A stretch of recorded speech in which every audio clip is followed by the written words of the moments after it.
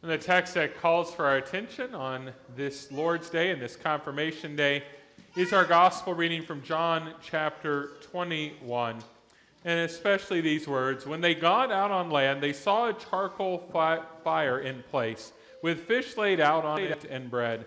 And Jesus said to them, "Come, bring some of the fish that you have just caught."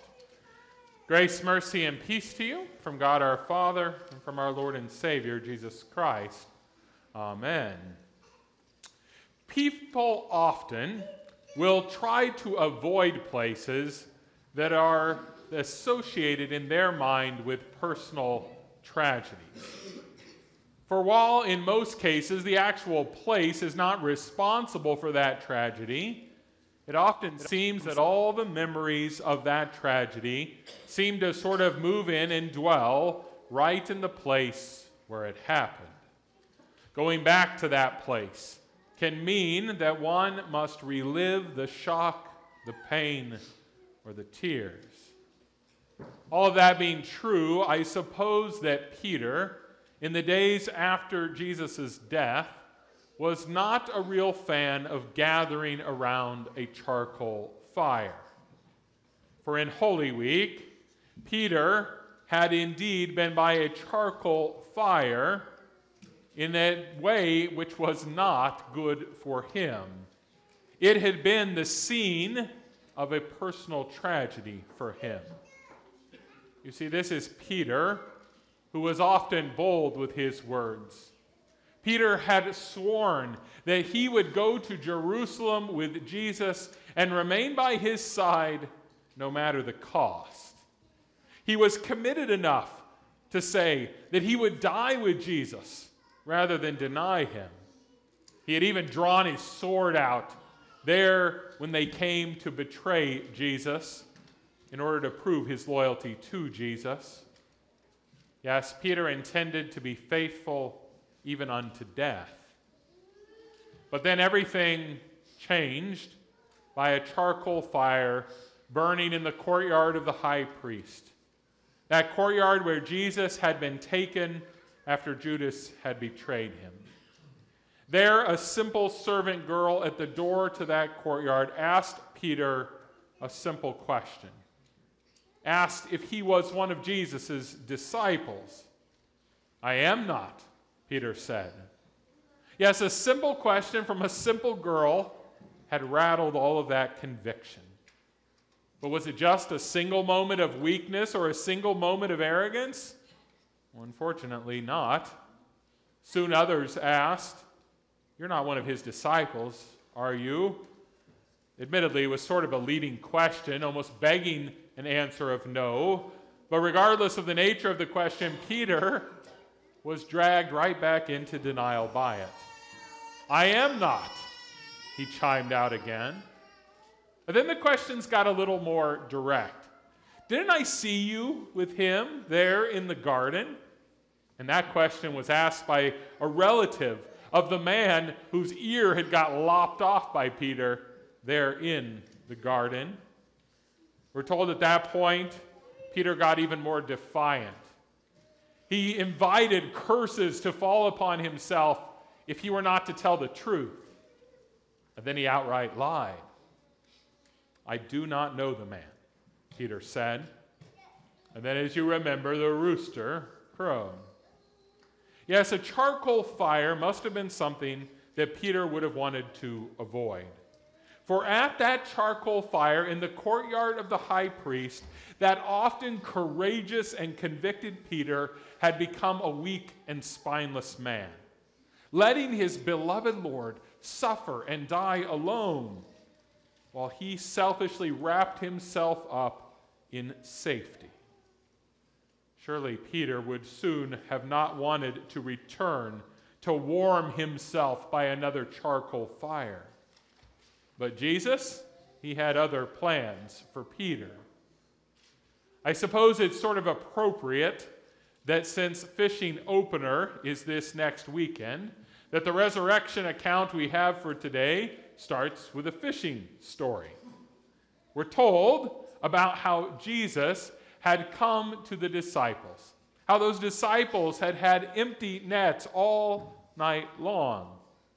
But that when Jesus got there, those nets became filled with 153 large fish, so full that they couldn't hardly even pull those fish back to shore.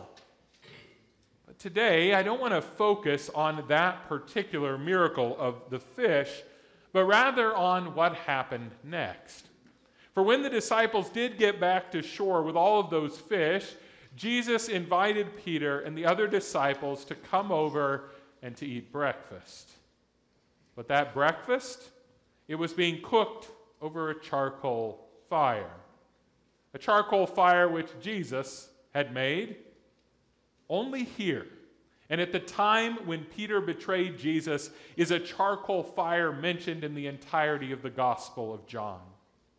Surely the sight of that fire caused Peter to revisit the tragedy that had occurred the last time his skin had been warmed by a charcoal fire, the last time his clothes had reeked of its smoke. For places and smells, they just do that. They bring things back to mind. Yes, Peter had to smell his betrayal one more time. But Jesus did not invite Peter there so that the scent of his sins might fill up his nose, causing his heart to languish with grief. No, instead, he brought Peter there in order that he might fill up Peter. He wanted to fill up Peter with the forgiveness of sins he had won at the cross. He wanted to fill up Peter with the life that he had manifested at the empty tomb. There in that moment, around that charcoal fire, Jesus was reconciling Peter to himself. He was restoring Peter to the fold after he had walked away from the shepherd. Jesus was re-energizing Peter by his Holy Spirit, for Jesus had work for Peter to do. Confirmands, today, you, just like Peter, will soon make a promise. You too will say that you're going to remain by Jesus side by side all the way. You'll say, just like Peter, that you intend to die with Jesus rather than deny him.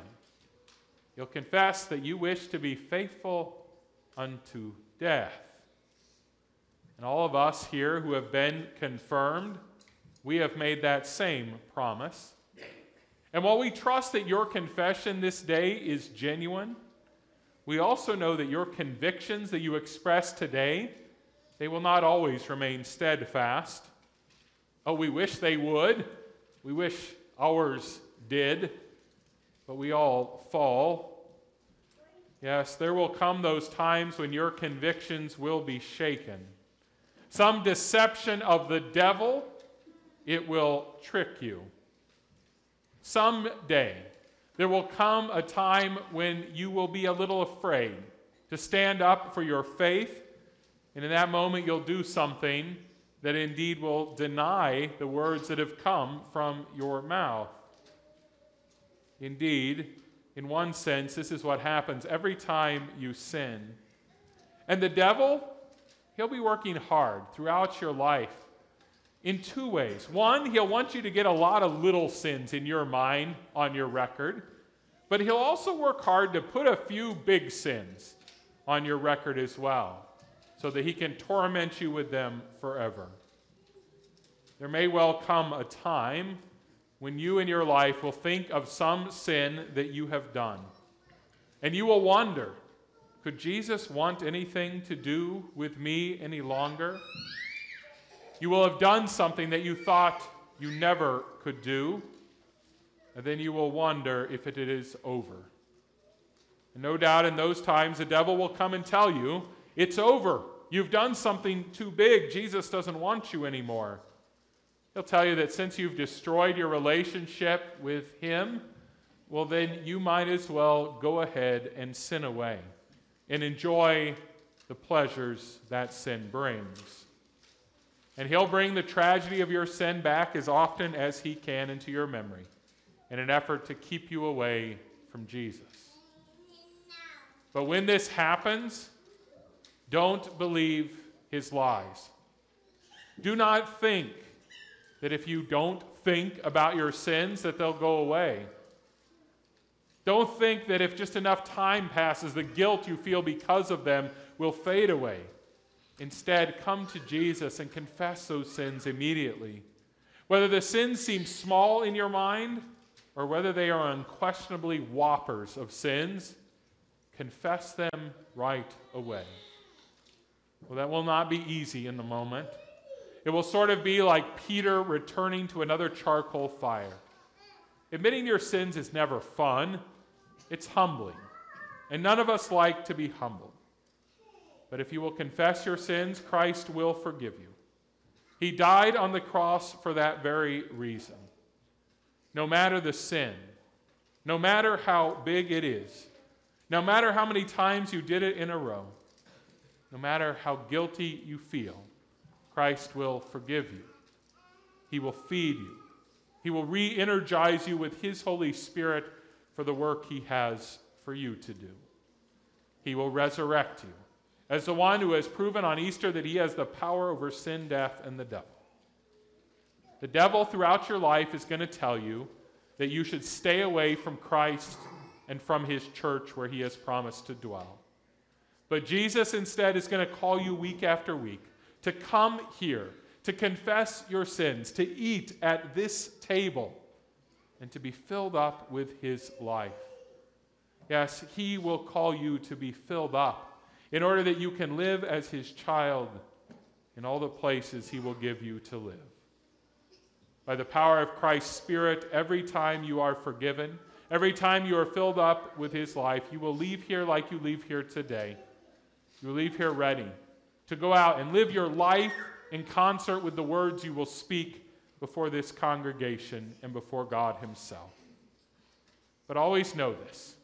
When in your life doesn't match up to the words you spoke today, don't stay away from Jesus even for a moment. For to do so is to choose death. Instead, come to Jesus week by week here in this place. He'll forgive you. He'll restore you. He'll re-energize you. And then you will have life and have it to the full. Amen.